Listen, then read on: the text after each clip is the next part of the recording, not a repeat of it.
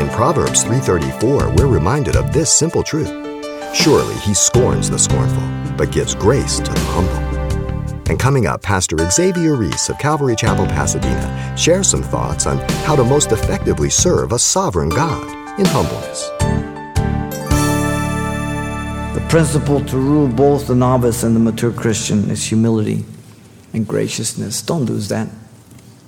Never lose that with your zeal, or you get hard, critical. God will use anyone and everyone whose heart is towards God, being teachable, flexible, and reliable.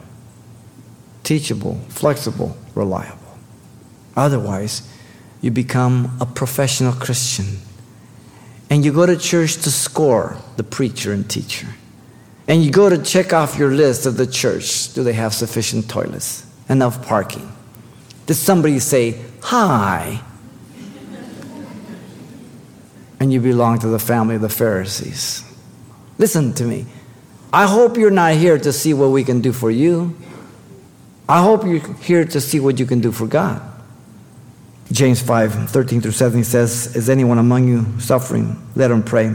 Is anyone cheerful? Let him sing psalms. If anyone among you is sick, let him call the elders of the church and let him pray over him, anointing him with oil in the name of the Lord. And the prayer of faith will save the sick, and the Lord will raise him up. And if he has committed sins, he will be forgiven. Confess your trespasses to one another and pray for one another that you may be healed. The effective, fervent prayer of a righteous man avails much. Elijah was a man of nature like ours, and he prayed earnestly that it would not rain for 3.5 years, and it didn't. We come to God. He's sovereign. We submit ourselves to him. He's on the throne, not us. And we say, your will be done, Lord. Philippians 2:3 says, let nothing be done through selfish ambition or conceit, but in lowliness of mind, let each one esteem others better than himself. The context there is Jesus. Let this mind be in you as in Christ Jesus, who being God emptied himself of his glory, took on the form of a servant, didn't think it robbery to be equal with God, and he went to the cross. Whoa. And he washed feet. I presume we all qualify? Man. True calling and anointing of God will be confirmed by others who you serve, not by yourself.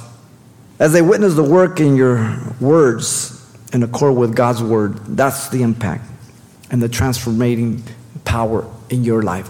What the word and the Holy Spirit is doing in you as they observe your consistency and practice of life through the difficult times, through the dark times. As they are recipients of your ministry to equip them for life and service, they are so grateful and thankful. Paul says, Philippians 4:9, the things which you learned and received and heard and saw in me, these do, and the God of peace will be with you. Incredible proclamation. Why could he say this? Listen why. 1 Corinthians 11:1. Imitate me just as I also imitate Christ.